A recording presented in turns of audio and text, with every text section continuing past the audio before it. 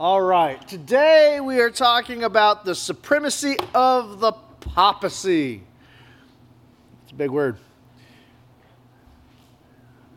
I noticed that I was writing these things, I start talking bigger, go back to my college days.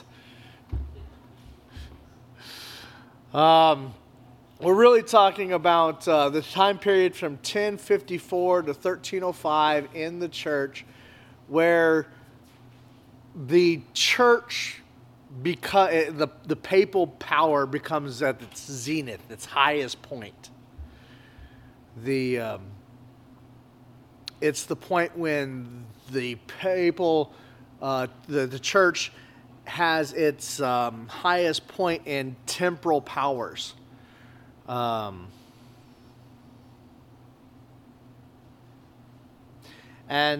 Hildebrand and Innocent III, they're going to be raise the church to where it's at its highest point it's ever been, and it's ever been, and it hasn't been since then as well.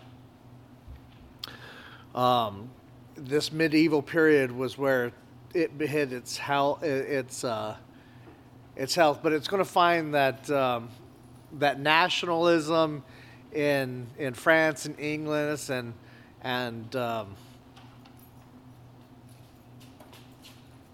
and people that want to dispose of the Pope is going to prove to be a problem, and we're going to see it fall as well. But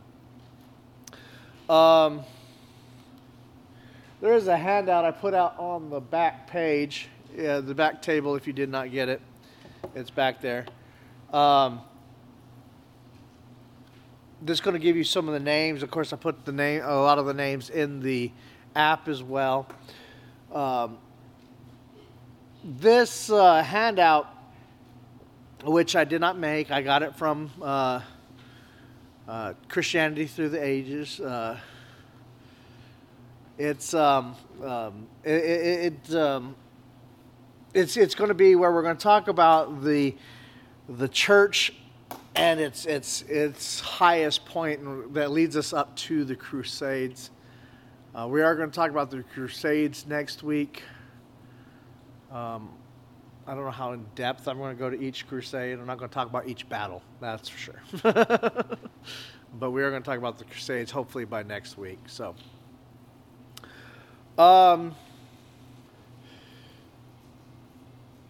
we're talking about the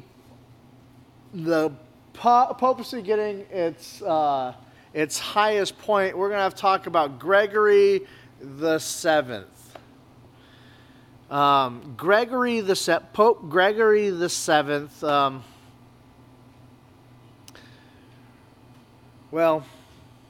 Gregory the Seventh and Innocent the Third are easily going to dominate church history as the highest point in papal history.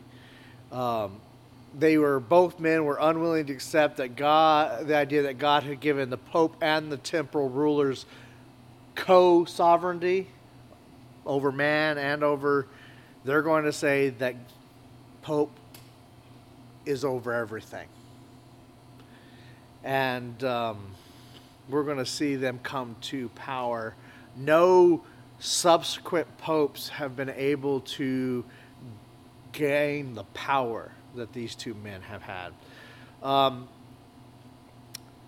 The story of Gregory the Seventh actually begins with a man named Hildebrand. Now, Hildebrand, you can see that name in the app.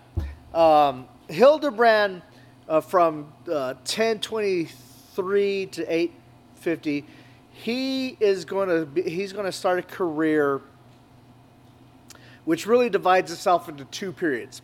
First, he's going to be the power behind the throne, the papal throne, for over 20 years. Then he's going to become Pope Gregory the Seventh. Hildebrand was a small, ungainly man who had a weak voice. Would not have made it on TV today. But he has the zeal of a man who is all in it for, I guess, reform and God's supremacy, and he really got his start when Leo the Ninth gave Hildebrand a chance to become the power behind the throne by selecting him and other good men from outside of Rome to fulfill the positions in the papal curia.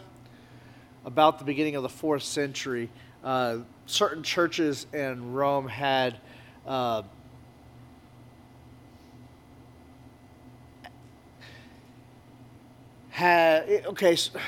remember last week we talked about how the Pope and his priest became the only people who could baptize people, and they said there's only certain places where you can baptize people. Well, pastors of the certain places where you can baptize people became known as the cardinal priest. That's where that term comes from. You might hear the cardinal priest. They're the ones that have the that are designated as exclusive sites for baptism at this time. Those rules have become lessened nowadays. Any priest can baptize, but at this time period, they were the head,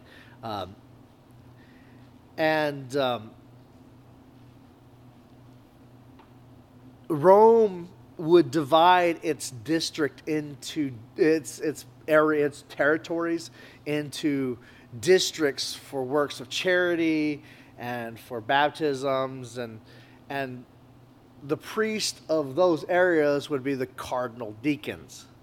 So the people that were over the charity work were the cardinal deacons. So you had the cardinal priest and the cardinal deacons. The bishops near Rome became known as the cardinal bishops, and they were the nucleus to become the cardinal college. Now, who knows what the cardinal college does? It wasn't too long ago that the cardinal college came into effect. These are the people that elect the next pope.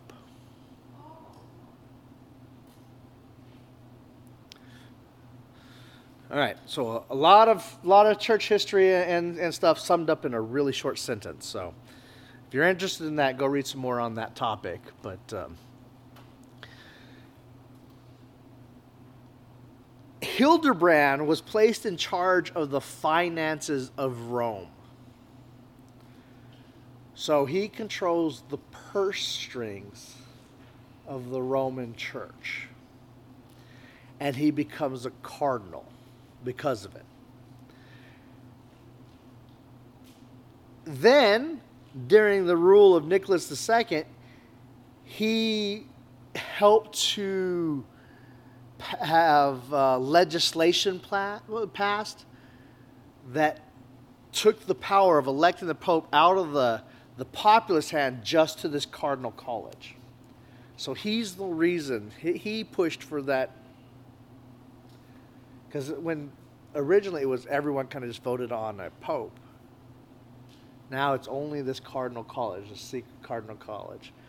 And that's why you have that those gatherings, remember with the smoke that they throw the special log in and it throws the color change out of there. We've chosen a new pope. That will develop over time.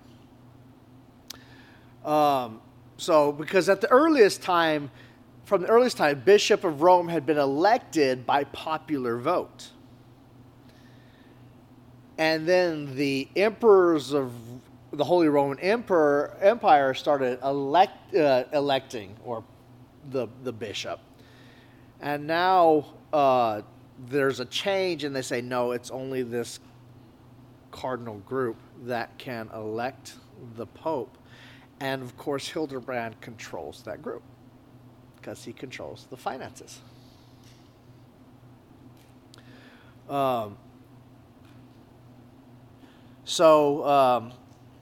He's going to take that. Now, he's going to allow and so this is going to give a rise to papal power that is away from the people and just in the hands of a few elect church members. It's out of the sovereign's hands as well. It's out of the emperor's hands as well. It's just in the power of the church. So eventually in 1073, Hildebrand is going to be unanimously elected as Pope Gregory the Seventh. Hildebrand becomes Gregory the Seventh. He goes through a name change. It is not uncommon for when a pope comes to power to take on another pope's name to gain that same kind of authority or that kind of power, or sometimes there's very few the first anymore. It's all this is Gregory the Seventh. Okay, I just want to make sure I understand all of this. Hildebrand controls the money, therefore he controls who got put into the Cardinal College. Correct? Yep, he controls who gets put in that kind of college. He was elected Pope the seventh. Uh-huh.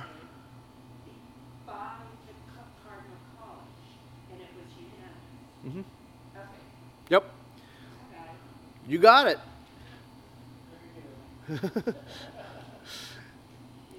When you get into this politics, it gets confusing, doesn't it? Yeah. So he becomes the Pope, and he works for his ideal of a theocracy. Now, I've thrown that word out before. What's a theocracy?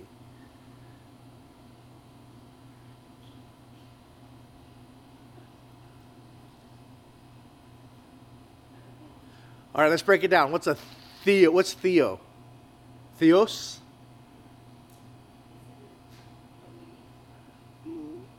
Close. Think a little higher. God, that's right. Theos means God. And then where else we see that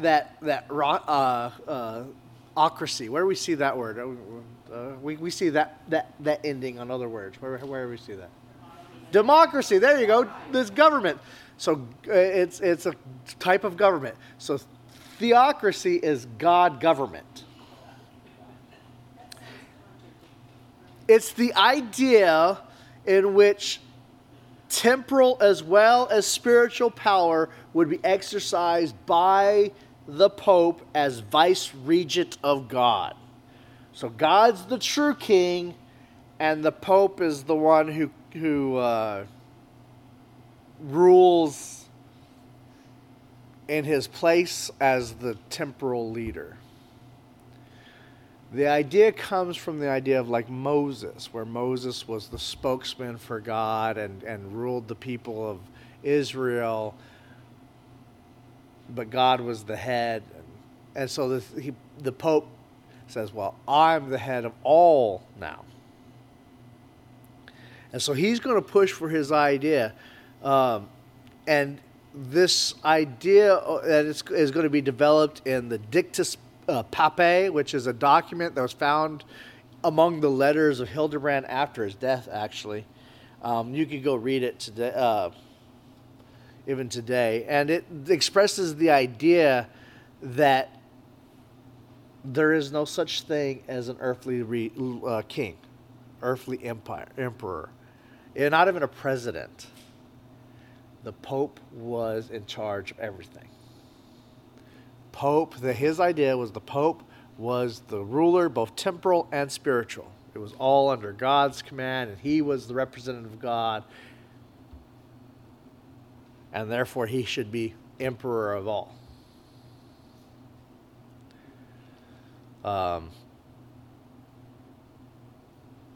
God alone. You cannot worship both man and God. You have to worship just God. Called to be universal, head over all, and that the priest should be like the dukes, and that he has the power to dispose all the emperors. And they were evil if they did not support him.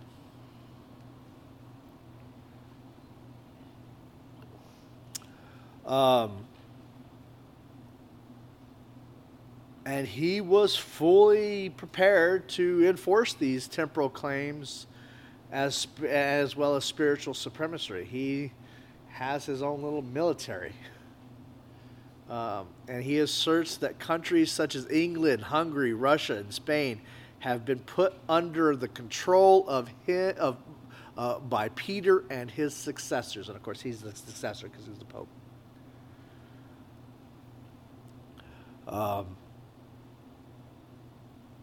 So he warns the clergy against simony and marriage, and but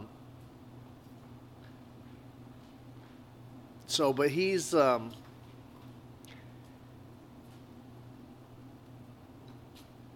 going to go after the lay leaders to bring them under his control.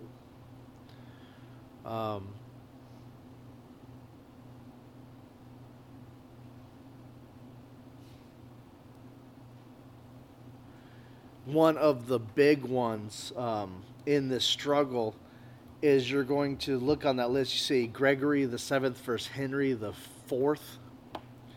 That was one of the big struggles that he's going to have, as in 1075 Roman Synod forbade any high clergy to receive infrastructure to a church office from a layman,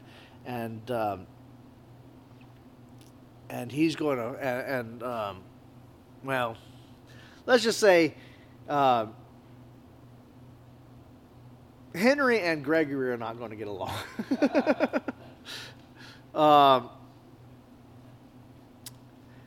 Gregory is going to excommunicate the ruler he's the ruler of, Henry is the ruler of the Holy Roman Empire, which, remember, is neither Holy Roman or an empire. And he's going to get excommunicated. He's going to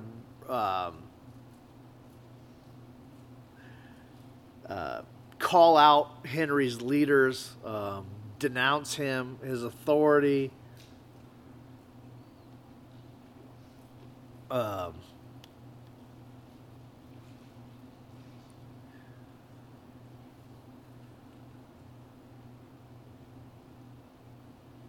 Enemies of Henry. I'm trying to remember how to say this. Remember how, I think it was a couple weeks, we talked about the Scandinavian Saxons and stuff like that fell under the control they fell under, and how important that was? Well, this is one of the reasons it was so important. They pressure Henry and say that if you do not fall under the Pope's rule, we're going to attack you. And Hildebrand, Gregory VII is going to use a system of alliances under his rule as Pope to bring other leaders under his control, like Henry. That they're going to say, if you do not fall under him, we're going to attack you. And they actually said, if you do not, they didn't word it like, if you don't follow his rule. They say, if you do not get unexcommunicated. We can't allow an excommunicated ruler to rule us. Basically, if you don't fall under his control, we're going to attack you. Faced with danger of losing his throne and humiliation, he will fall under, he with his wife, I think I have a picture. Yeah, there we go. He with his wife and his baby son crossed the Alps in the winter of 1077 to meet with Gregory.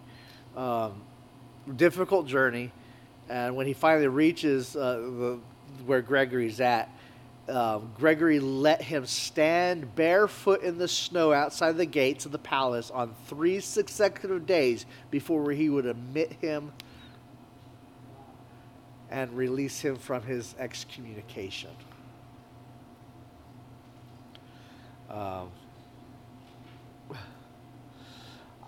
I have trouble with this time period. The leaders really forced me to struggle with this is Christian. I'll say it again.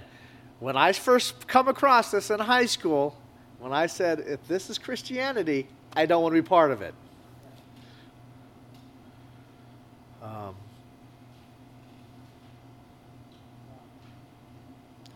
Now,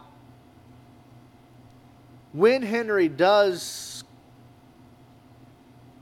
become unexcommunicated,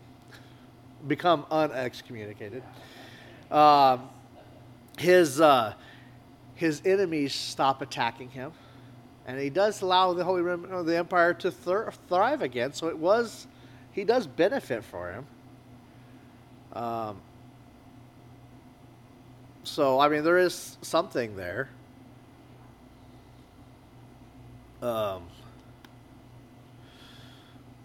Gregory will later excommunicate and depose Henry a second time,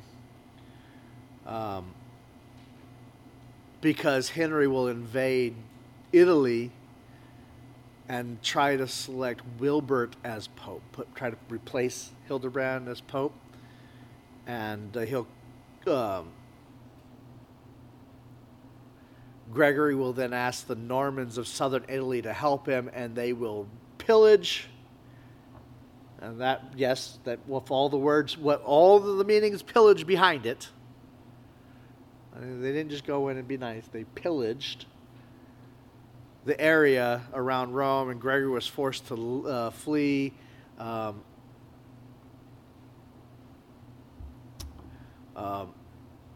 And the great pope will actually end up dying in exile, according to him, because he loved righteousness and hated iniquity. So he fled, and that's why they hated him so much, was not because he conquered people and forced them to obey, but because he loved righteousness and hated it. Isn't it funny how we often see ourselves no one sees themselves as the villain. People don't see themselves as the villain. We always see ourselves as the hero. Gregory the Seventh, as I look at him, he's like, wow, that guy was a jerk. I don't like a lot of things he stands for, and I'm just barely touching on a lot of things he did. But he saw himself as a lover of righteousness, and everyone hated him because he was right. He loved righteous. Just like they hated me because just like this. And I see this, they hated Jesus, so they're going to hate me. I see that even today among a lot of Christians. They behave badly, bigoted, hateful, racist. Oh, well, they just hate me because of my righteousness.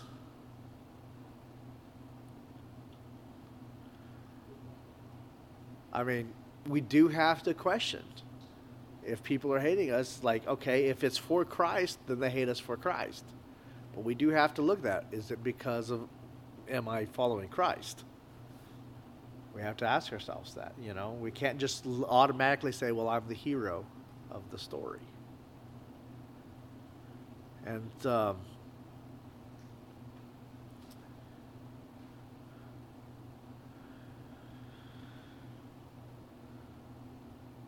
anyways.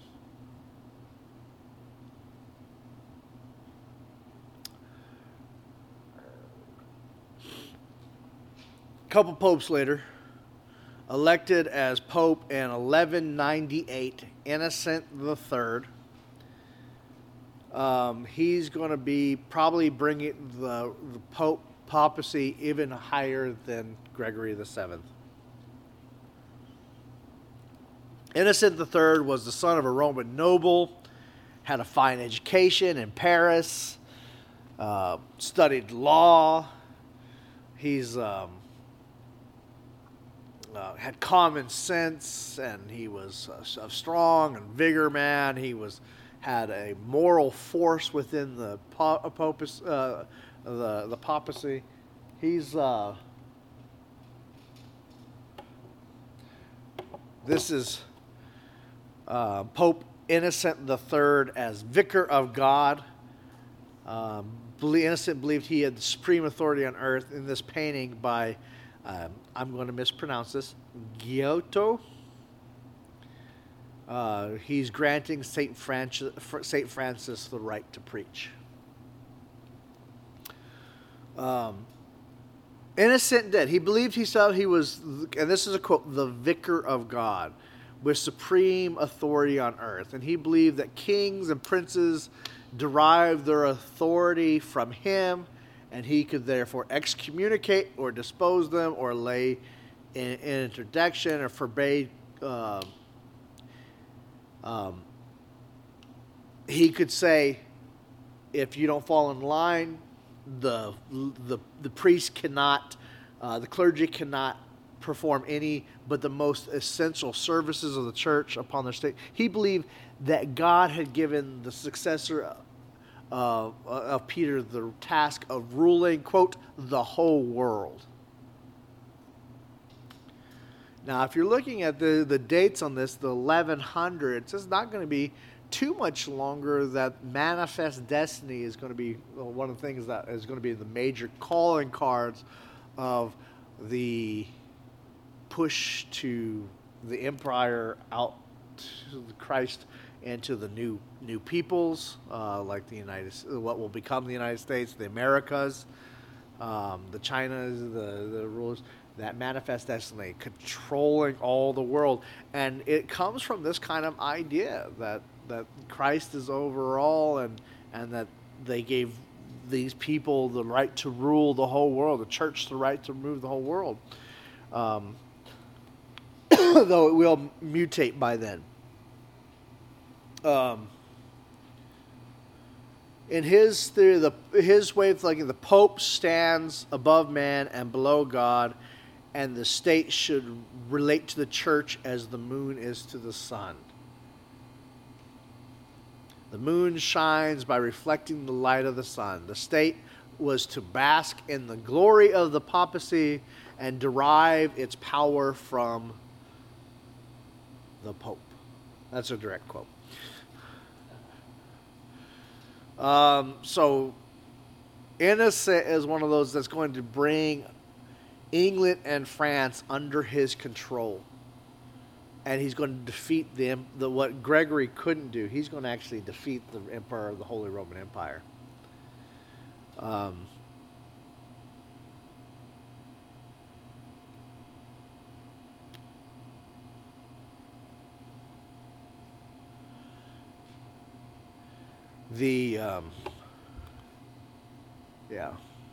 So the first, he's going to take over temporal versus spiritual rulers.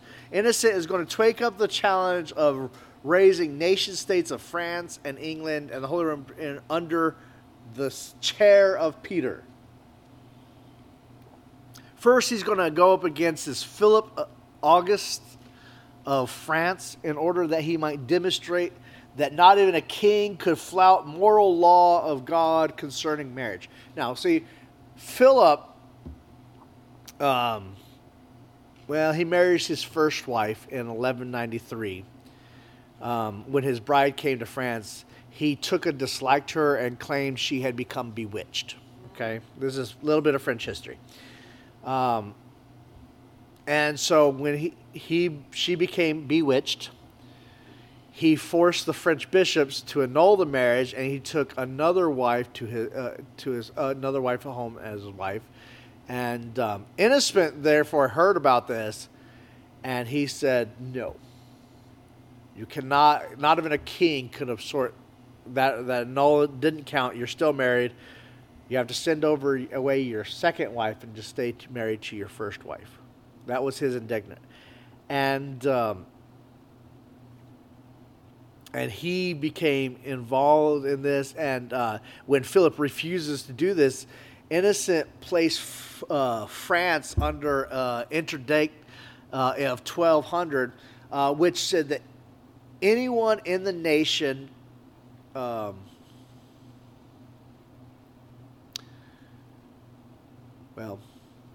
he's going to close the churches of France, except for baptism of infants and granting of extreme the last rites to the dying. He's going to forbade celebration of mass. He's going to ban burial on consecrated grounds. Priests are not allowed to preach. The Pope does this because he doesn't like Philip. He's basically saying that if you do not fall under me, you will spiritually die. We're going to take away God from you.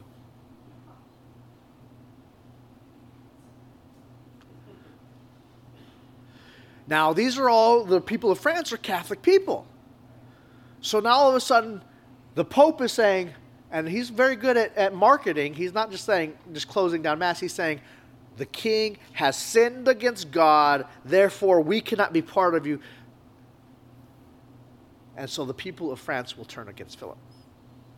Because they're Catholic people. They've worshipped in the Catholic Church.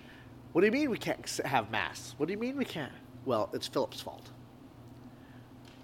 The number one way that information, remember this was before television, radio, the number one way that media was passed was through the church. That's how information was passed.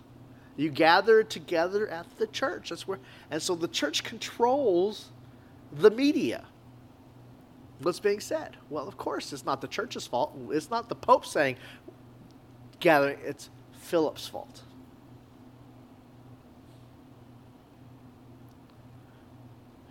And so the uproar that this forced Philip to submit to the Pope and take back his first wife. He's not happy about it, but the spiritual weapon had been used, and it firmly places Philip under the Pope's control. If you don't listen to me, I'll do it again. We'll just do it again. Philip is completely under the control of the Pope at this time.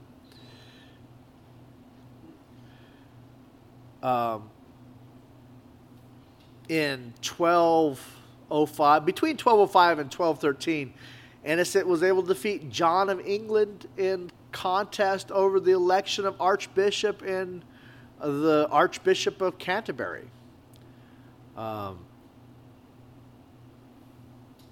Once again, in this situation, the Pope, Innocent, goes against the king and says, I don't like who you've chosen as Archbishop.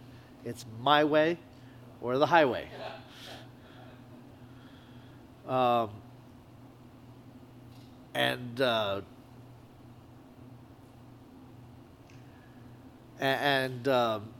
Eventually,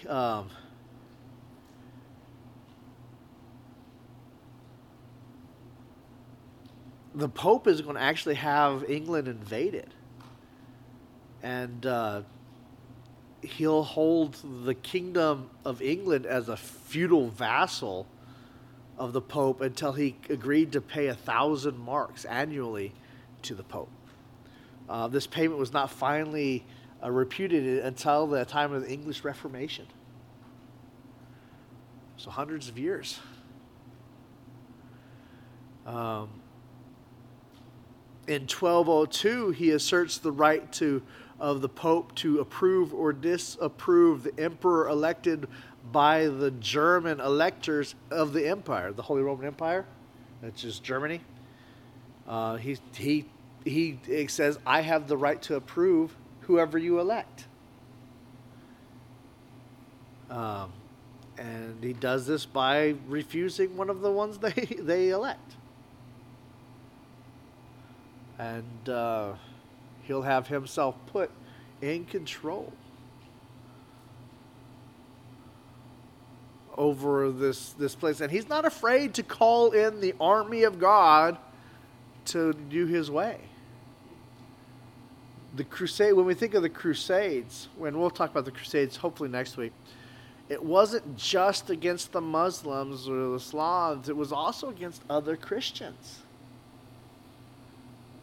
To bring in God's righteousness from these popes. Actually, Innocent is a crusader.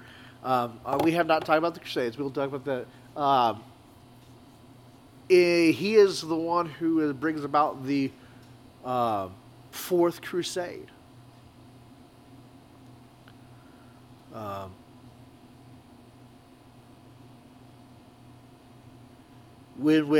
He will bring a call to God's people to recover Palestine or Israel from the Muslims by capturing Egypt as a base for later action. And,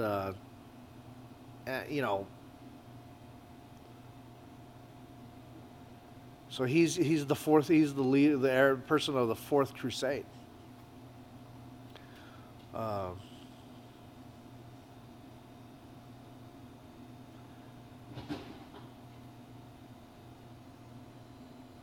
And he wants to control Constantinople because he's anticipating a Fifth Crusade.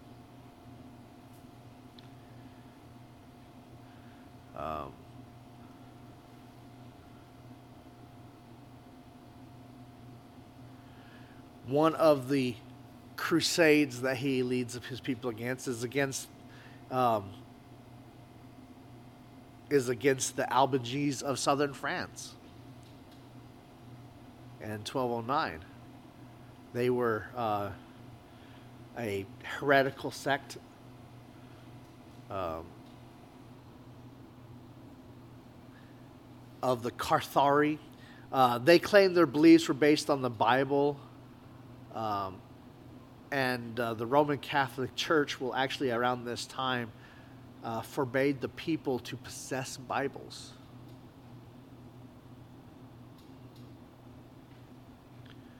Because it might go against his power.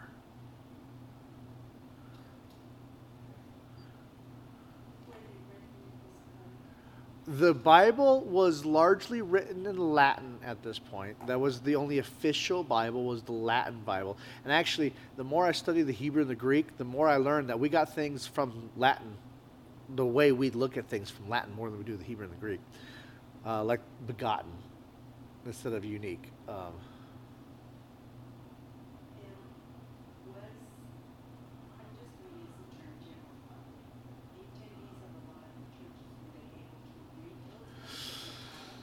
When we say, could the general public read the Bible? That is a question that depends on where you're at and what time period you're talking about. In certain areas, yes, absolutely, everyone could read. It was largely that, well, a lot of, especially the men could read. In other areas, no, most people could not read. In some time periods, see, we're really looking at a time period of 300 to 500 years here. So it's not just as simple as to say, well, yes, everybody could read, or no one could read. It's a very complex, because in some areas reading was highly sought upon, and some areas it's not sought upon.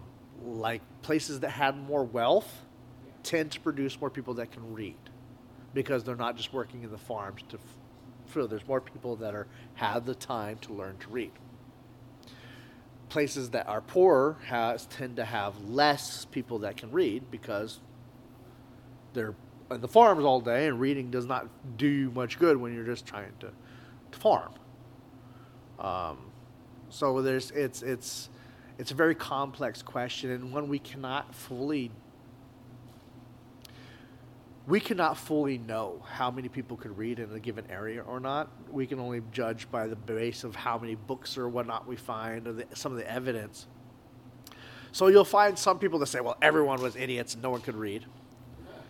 Because this is the medieval period, the Dark Ages, after all, no. And you'll have other people that lean towards the fact that more than we think could read, but there's no way for us to really know exactly how many of those people could read. We do know that there's enough people that can read that they're outlawing people to possess a Bible. So, there's enough to forbid it. We'll talk about this later, but when I was growing up and went to various churches to decide which church I wanted to really go to, one of the things that I heard or was repeated quite a bit was that the Catholic Church kept the Mass in Latin so that the people that attended the church could not question them because they couldn't speak Latin. And they were also restricted on the Bibles they could read or could make their own Bible. Did the church, I'm repeating for the people online, the church, did the church restrict the masses to Latin and restrict people on which Bibles they could learn? Absolutely. Now, obviously, not every church will hold to that. There are different, we can't say that all churches fall under this, They weren't all doing this. But a large number of them were holding it in Latin so that only the church, the priest could understand, and they would have to explain it. They were also forbidding different types of Bibles. The translation or the Bible wars are still going on, by the way. Very interesting study. I say it's still going on because how many people know King James only people? Like, I'm on King James only. I only read the King James. It's the authorized version. Authorized by who? By King James. I'm not saying it's a bad translation. There are parts where I really like it, parts I don't. But I'm not a King James only person. And there's some translations I obviously don't like. The Message, I think it's more of a commentary than a translation of the Bible. There's a new Passion one that's coming out. I don't like it at all. There's a new, the LET I'm not crazy about. The NASB I really enjoy. The ESV I have mixed feelings on. The CSB I've quite enjoyed. The NIV is good for many parts, but there are some things I don't like about it. There's all kinds of different translations. And the translation wars have been really brutal at different points in history, to the point where they're forbidding, like the churches are forbidding Bible translations and saying it has to be this one, it has to be the one in Latin because we don't, it's the only God, because apparently God only speaks Latin in some circles. Well, it sounds silly, but I had someone tell me once that if the King James English was good enough for Jesus, it was good enough for him. And bless his heart, I didn't want to be mean to the guy, but it really sounds, because he really believed that the King James version, that's what he had been taught, was that Jesus spoke the King James English. And it was one of the ways they used to sponsor this idea that it was King James only Bible, to go up against different translations of the Bible. And I was like, I didn't. To me, I had trouble not laughing too, because it sounds so silly to me. But Jesus is probably speaking Aramaic, but the idea that. And then he didn't write any of it. A lot of it was in Greek, and most of the Bible, the New Testament is Greek, and it would just. But that's what he had been taught, and he didn't know any better. It wasn't his. I don't think it was his fault. It was whoever taught him, and I don't know if it was their fault either. It was probably the person that taught them. because they were in a rural place that reading was, where part of the place I was preaching at, an 8th grade education was a top-notch education. They were mostly farmers, and 8th grade was, it sounds, as a college graduate, it sounds almost ridiculous that 8th grade was high, but that was the highest they went. They were out on the farm. And so they relied on the preachers, and the preachers unfortunately were not good to them. And I don't, and this passing down of this bad traditions. And so I don't know, one of the Crusades was against other Christians to bring them under the control of the Pope. Get rid of the heretics.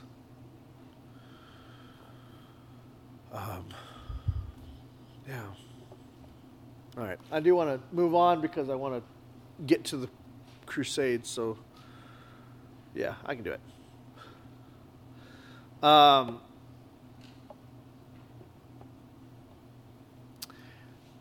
After abolishing heresy by force, Innocent attempts to make a positive statement of truth. And he does this by gathering people together in the Fourth Lateran Council in 1215, where all the priests got together to confess a declaration of Mass. And it said that all laity must go to church too. That was part of his thing. All laity must go to church at least at Easter.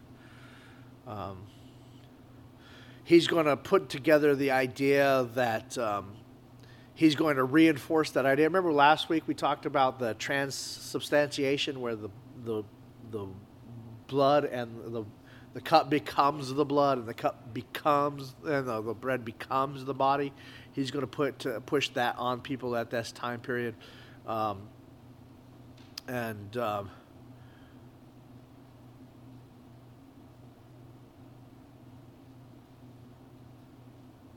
and he's going to give this idea that if you do not take the supplement, the bread and the wine, then you're not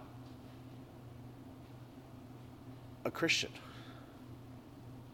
You're not part of the body.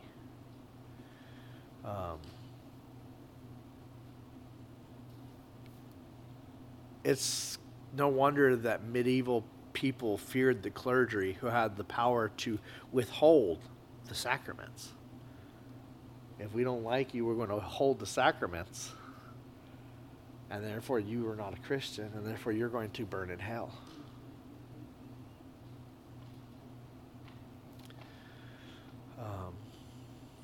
Yeah. But this kind of power can't last forever. Apparently subheaders provide more information too. I don't know why that one's coming up there. Probably just because I didn't read it close enough. Innocent III marked the peak of papal power in Europe. But priests following him, there's stories of nepotism, simony, drunkenness, neglect, all kinds of crazy stuff that in the priesthood and the popes that are some very bad popes that just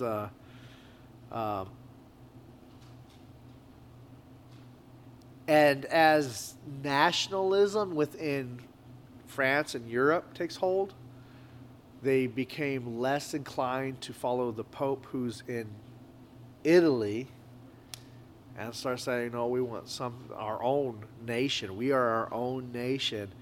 And the wealthy middle class actually is going to be the one who backs up the army and drive out the papal power. It's the middle class that's going to be the strong supporter of that. If you're going to say if Innocent was the height, then Boniface the eighth was that point where it just starts going downhill. Like, he suffers humiliation after humiliation by the temporal powers. Philip the Friar of France, anyways, he's going to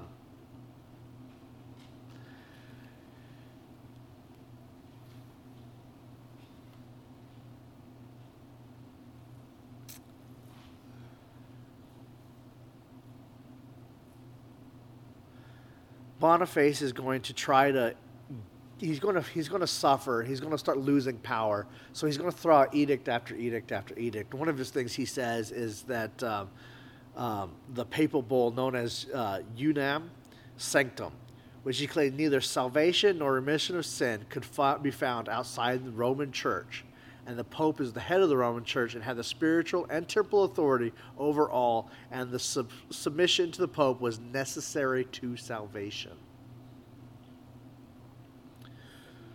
Submission to the Pope was necessary for salvation.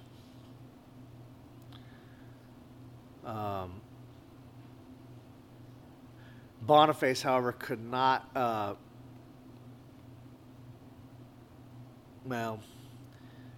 he didn't have the ability to bring military might to his words like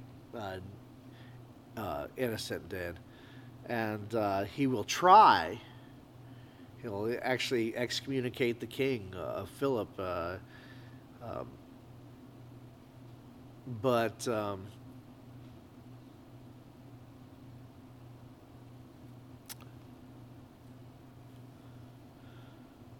But he will struggle over power, and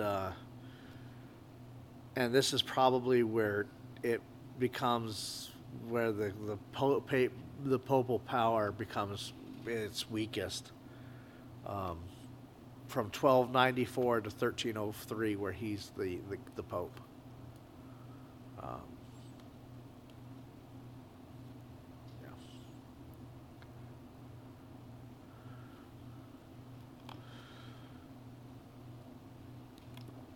All right. Well, that's where we're at. There's a lot of history that I just skipped over. I'm kind of skimming over it because I want to make sure that we're just kind of gathering the feel of the issue. If you're interested in this time period, there's a lot of great books out there on this time period. A lot of YouTube videos you can watch. That are very fascinating. This time period is fascinating, even though I personally have a lot of hard times with this. It's a very interesting time period. Of course, some of the things I skipped because I didn't want to get into German or France or English history, because we would have to do a lot more setup than I was willing to do. Because the church is so intertwined with the state. There's no way you can just say we're going to study church history and leave out the state as well through some of these issues. Next week, we are going to talk about your Crusaders. At least briefly. I don't know how in depth I'm going to go through each crusade, but your crusade is one of those points that I view as one of the low points in Christianity. Maybe even the lowest. I'm not sure, but this is pretty low. But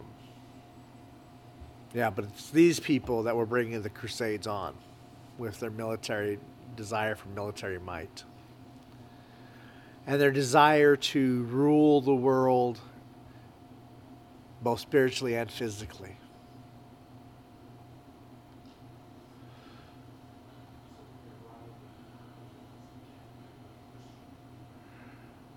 When they arrived in the Americas, were they Catholic, Christian, Protestants? Yes. Depending on which group you were talking about, the Spanish the people that came over were largely Catholics. That's why you have like the Mexican and all the way up into California, New Mexico, Arizona is all largely Catholic area because that's where the Spanish rule was at.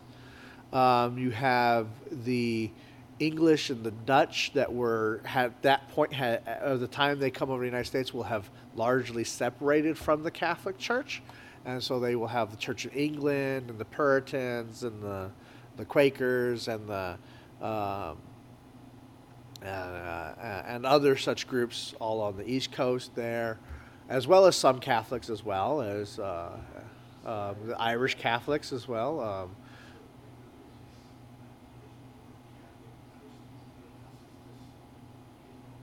I'm not separating Catholic from Christian. They're both Christian.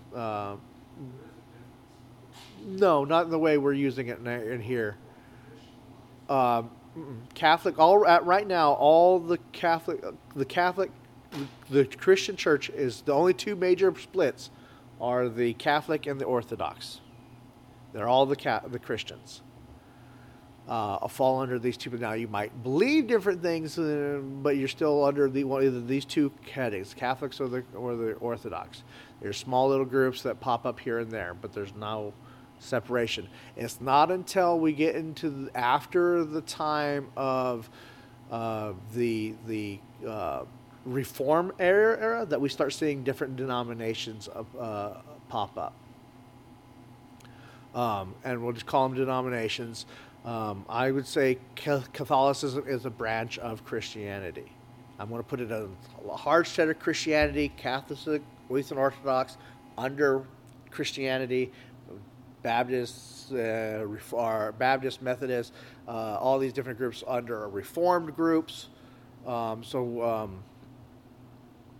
going to, but they're all under a larger group, Christian. Now, when the United States has been formed, and we'll get to this eventually, it's largely a Christian nation under different. Now, there are atheists and agnostics as well, but they're largely Christian people. Though there will be some difference, some Scandinavian, some that will mix in with the. Then of course the slave trade brings in people that believe in the voodoo. Which is you might know it as voodoo, the Haitian and the Malabo and the hoodoo, because hoodoo and voodoo are two different things. So you got these different groups that come in because of that, but it's largely Christians at this time. Some of them are carried over because of the missionary movement. They want to expand God's kingdom. Some of it is just they're seeking away from the persecution of different Christian groups. Some of it is just because they're poor and they want money.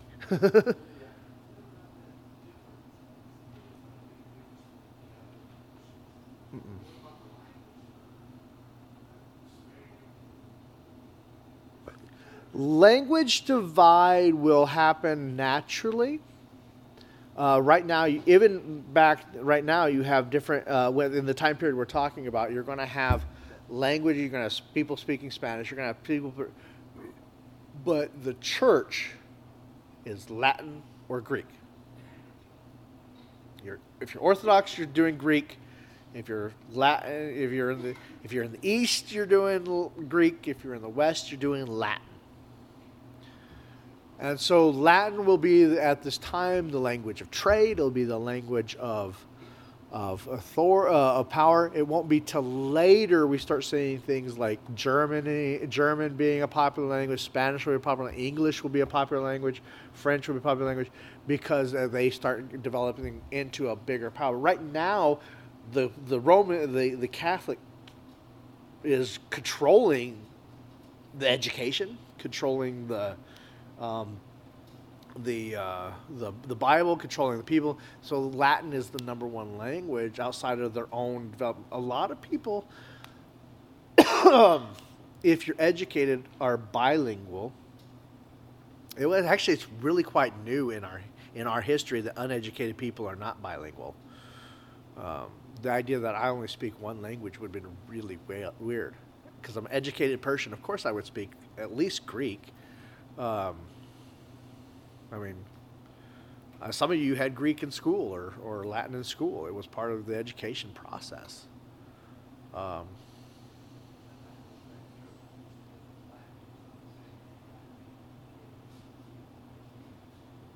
No, Latin, all languages change.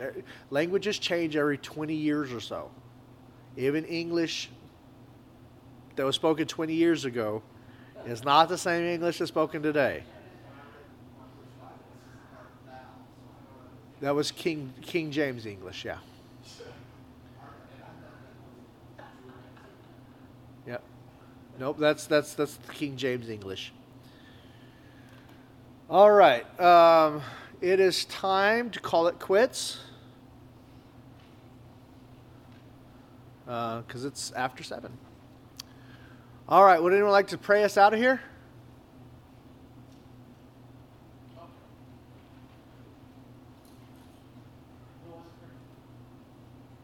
Go ahead, Rudy. Lord, let's come before you. Thank you again for this gathering on Wednesday night, Lord. Tuesday. And Lord, also lift Pastor Ryan and his family, Lord Jesus. And thank you for his teaching, Lord. And Father God, there's so much in this week, Father God. We thank you for Pastor Ryan teaching us here, Lord. And Lord, continue blessing